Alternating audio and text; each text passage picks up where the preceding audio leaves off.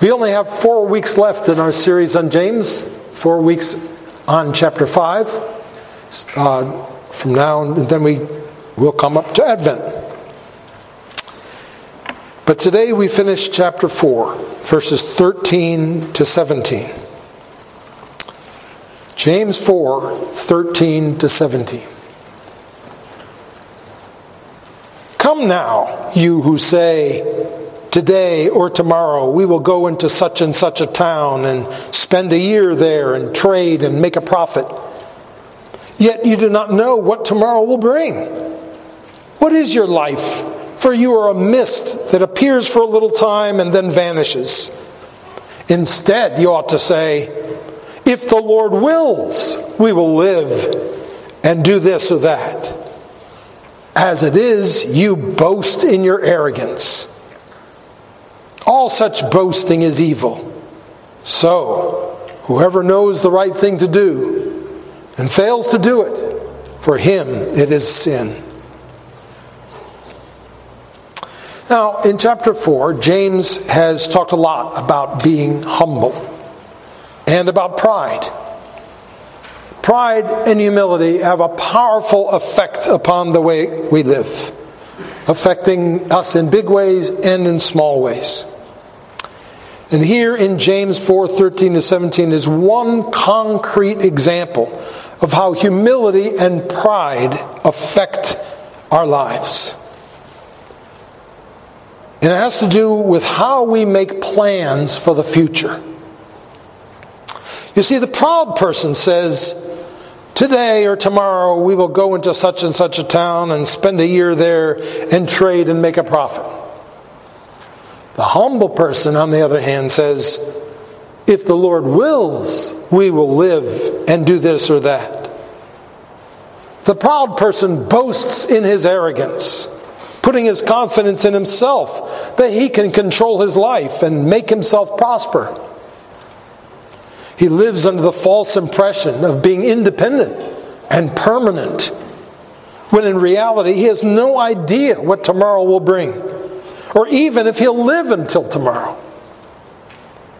The humble person knows that we're created by God and completely dependent on Him who rules all things.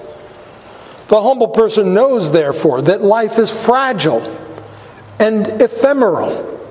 What does ephemeral mean?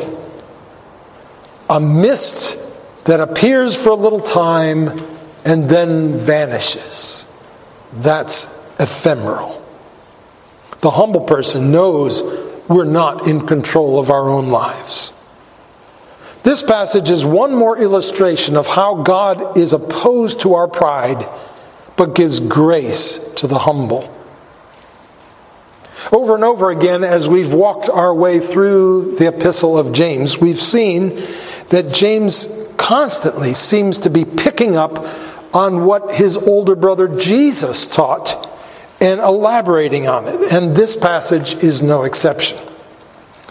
Jesus gave a parable in Luke 12, beginning in verse 16. The ground of a certain rich man produced a good crop. He thought to himself, what shall I do? I have no place to store my crops. Then he said, this is what I'll do. I'll tear down my barns and build bigger ones. And there I'll store all my grain and my goods. And I'll say to myself, you have plenty of good things laid up for many years. Take life easy. Eat, drink, and be merry. But God said to him, you fool, this very night your life will be demanded from you. Then who will get what you have prepared for yourself? And Jesus concluded by saying, this is how it will be with anyone who stores up things for himself, but is not rich toward God. And even in this parable, it seems that Jesus may be thinking of Proverbs 27:1.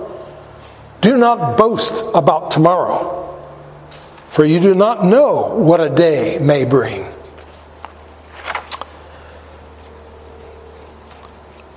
There is so much here in James 4, 13 to 17 for us to think about. So much which is very relevant to our lives. And the first principle is that life is, and all this teaching is built on the fact that God is sovereign. He's the one who works all things according to the counsel of his will, Ephesians 1:11. He does all he pleases, Psalm 115:3. He puts one down and lifts another up, Psalm 75:7. Sometimes he lifts a person up and allows him to look mighty, like that person can do anything he wants and no one can defeat him. But behind the curtain, it is actually God's power making him appear mighty. We see an example of this story in the story of, we see an example of this in the story of Sennacherib, the king of Assyria and his conquests. Sennacherib had been very successful in conquering all the nations around him and building a great empire. He had turned great cities into ruins and mighty peoples into cowering, conquered beggars. And God quotes Sennacherib as saying, "I've reached all these great heights myself," in Isaiah 37:23-25. He thought he'd done it all himself. But God responds by saying to Sennacherib, "Have you not heard? Long ago I ordained it. In days of old I planned it. Now I've brought it to pass that you have turned fortified cities into piles of stone, and that their people, drained of power, are dismayed and put to shame." Isaiah 37:26-27. And then God put his hook in Sennacherib's nose and sent him back from Jerusalem the way that he had come. He sent one angel who struck 185,000 of Sennacherib's soldiers, and the rest fled in fear. Many are the plans in the mind of a man, but it is the purpose of the Lord that will stand. Proverbs 19:21. God's sovereignty means that he is the great changer of human plans. You might have heard the joke. This is a joke I heard from a non-believer. You know how to make God laugh. Make a plan. God is the God of surprises.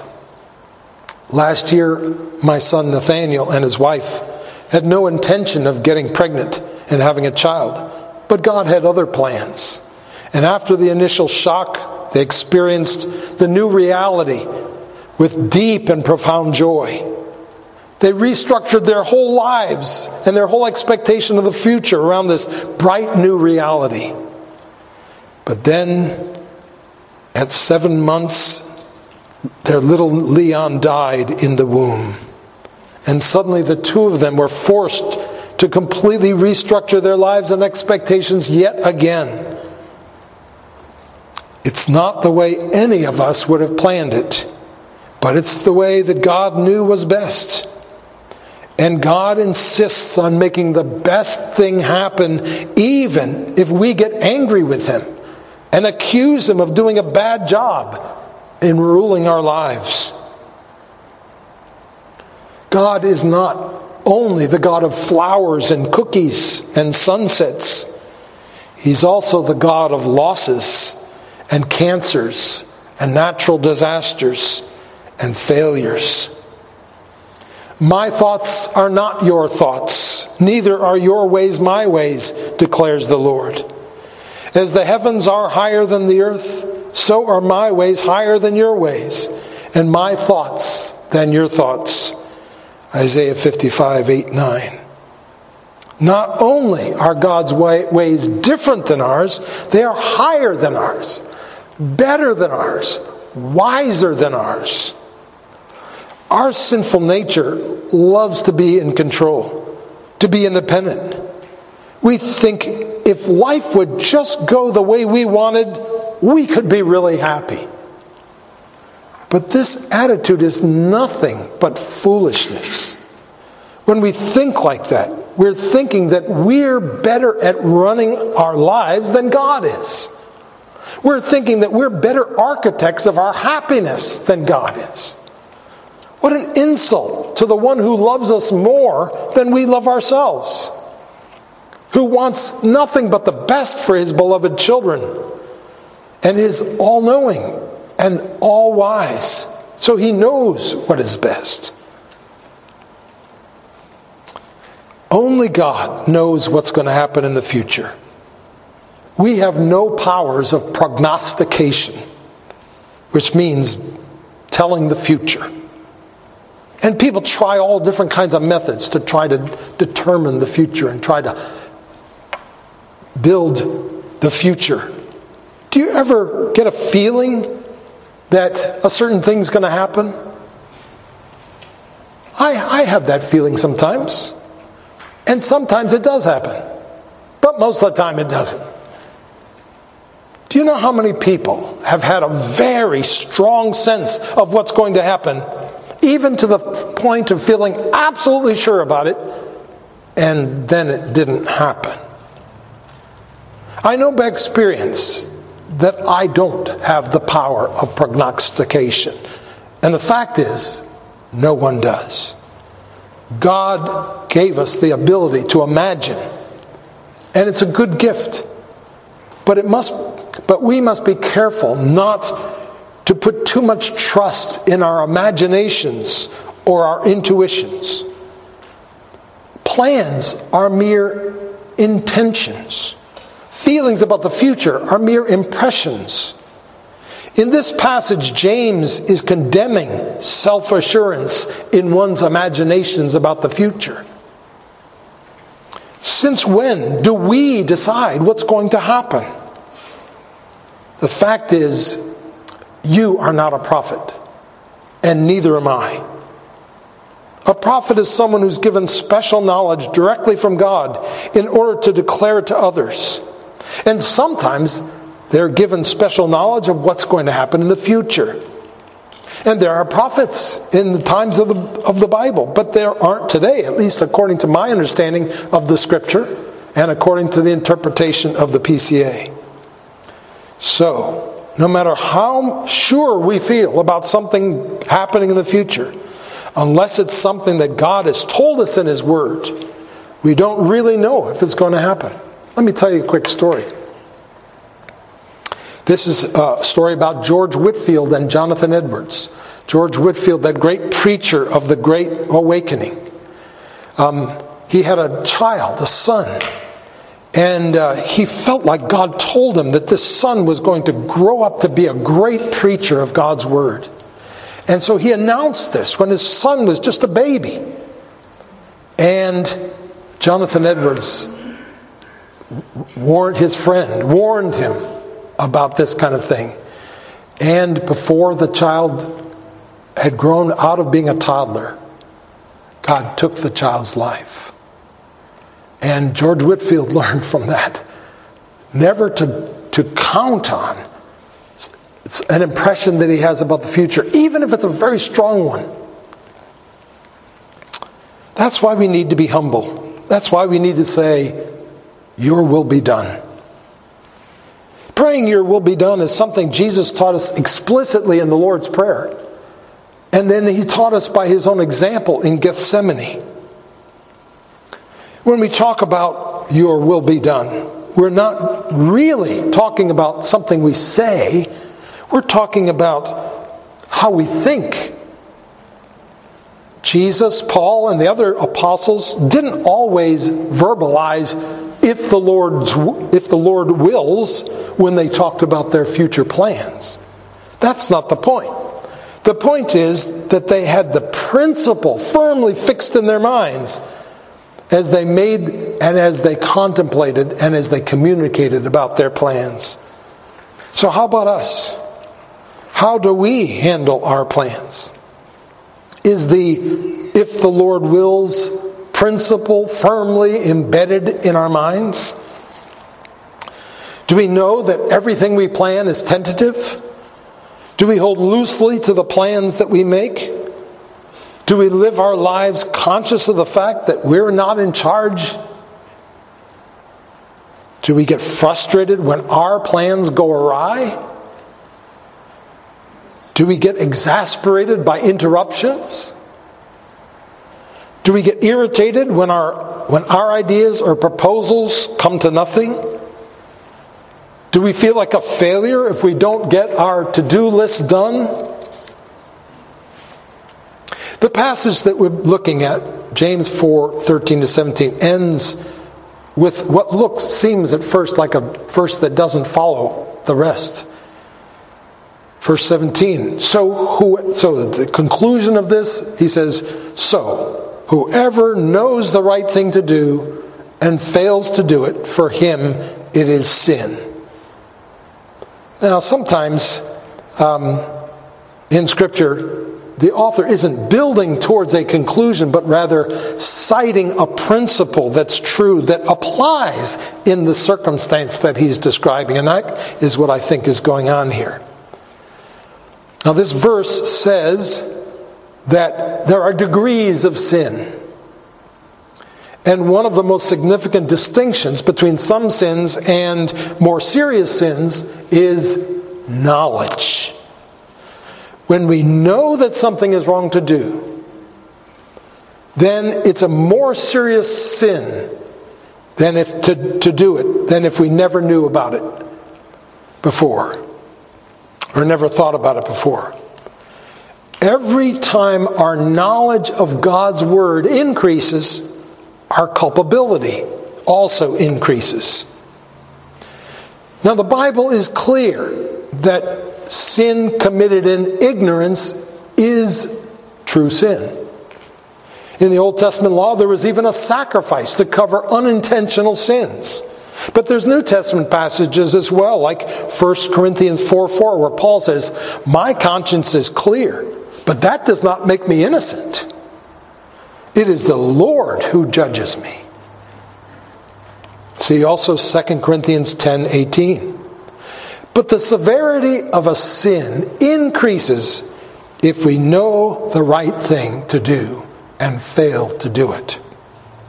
And so James seems to be saying here by quoting this principle, Now that I've taught you how to think humbly about your plans, it is a sin if you fail to think this way. So, my friends, in conclusion, and it's a rather long conclusion, planning is important. People who don't make plans live lives of chaos and dysfunctionality. Some of you have gone to time management seminars. How many of you have ever gone to a time management seminar? A handful. Well, they have a lot of good things to say. They talk about asking yourself what's really most important to you and conforming your schedule and your calendar to those priorities. They talk about having a 1-year plan and a 5-year plan and a 10-year plan. And there's nothing wrong with any of this. But most of them don't get this right. At least the ones I've been to. They leave out the "if the Lord wills" part. They talk about life as if we're in charge of it. As if it's all up to us. They leave God completely out of the picture. But seeking God is the first thing when it comes to a Christian planning his life. Including God in our thinking, after all, is the first step of becoming wise. Otherwise, a person's priorities will be wrong. Plans will be made with the wrong goals in mind. And plans will become idols. Plans need to be made before the living God. What do you want me to do, Lord? What do you want us to plan? And then we need to expect that God sometimes is going to change our plans and do his will instead. I can tell you after 68 years of life that God is really good at throwing curveballs. And I think all my peers here would heartily agree. This may be a disagreement among some young people, but I don't think it's a disagreement among any people who have lived a long time.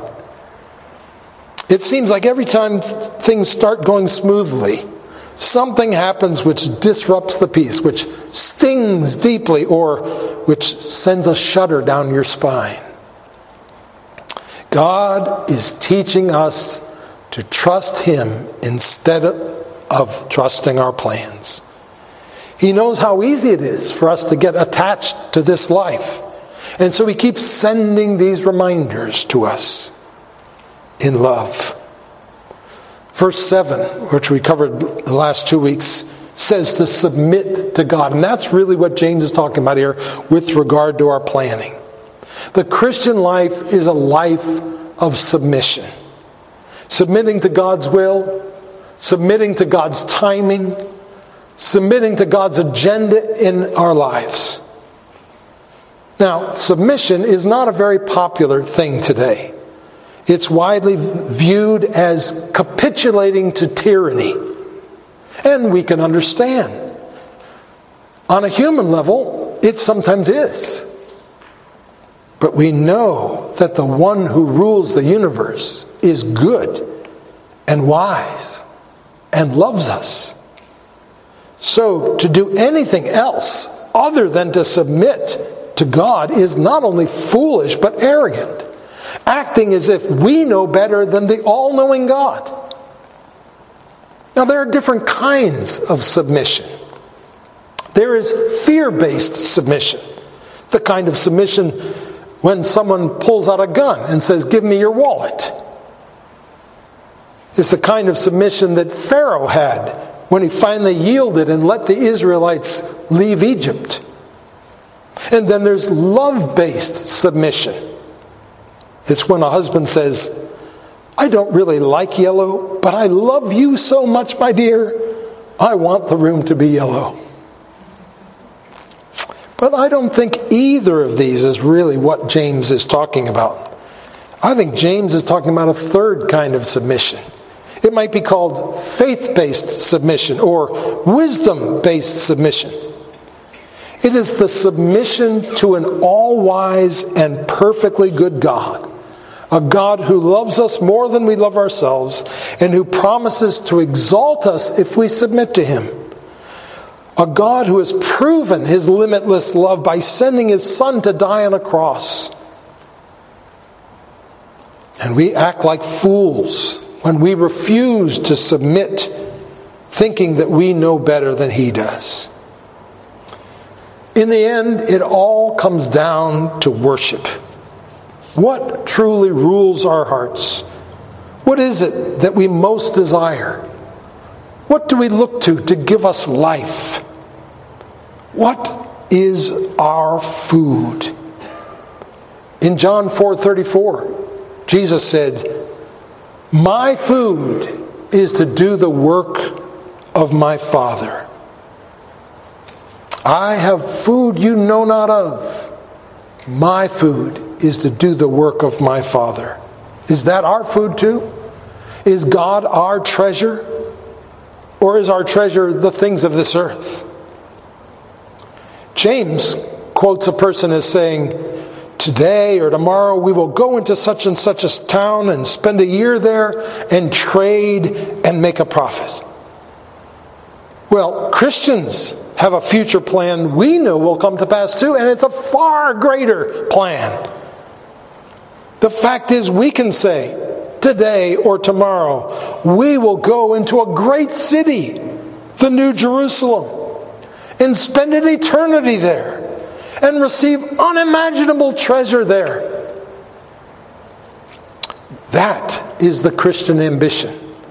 That is the Christian certainty. That is the Christian boast. And that ambition ought to outshine all other ambitions so that they seem dim in comparison to this ambition. It's really the only one that matters. If none of our other aspirations are fulfilled, we'll be more than fine if only this one aspiration comes to pass. Do we want the pathetic treasures and pleasures of this world? Or do we want the glorious treasures and pleasures of the world to come? Are we satisfied with the world's approval? Or do we hunger for God's approval? In Matthew 6:1-2, Jesus says that if we receive the world's praise, then we will have gotten our reward already. When we grasp the depth of God's love for us, it makes us ready to say, "Your will be done." For if God is for us, who can be against us? He who did not spare his own Son, but gave him up for us all, how will he not also with him graciously give us all things?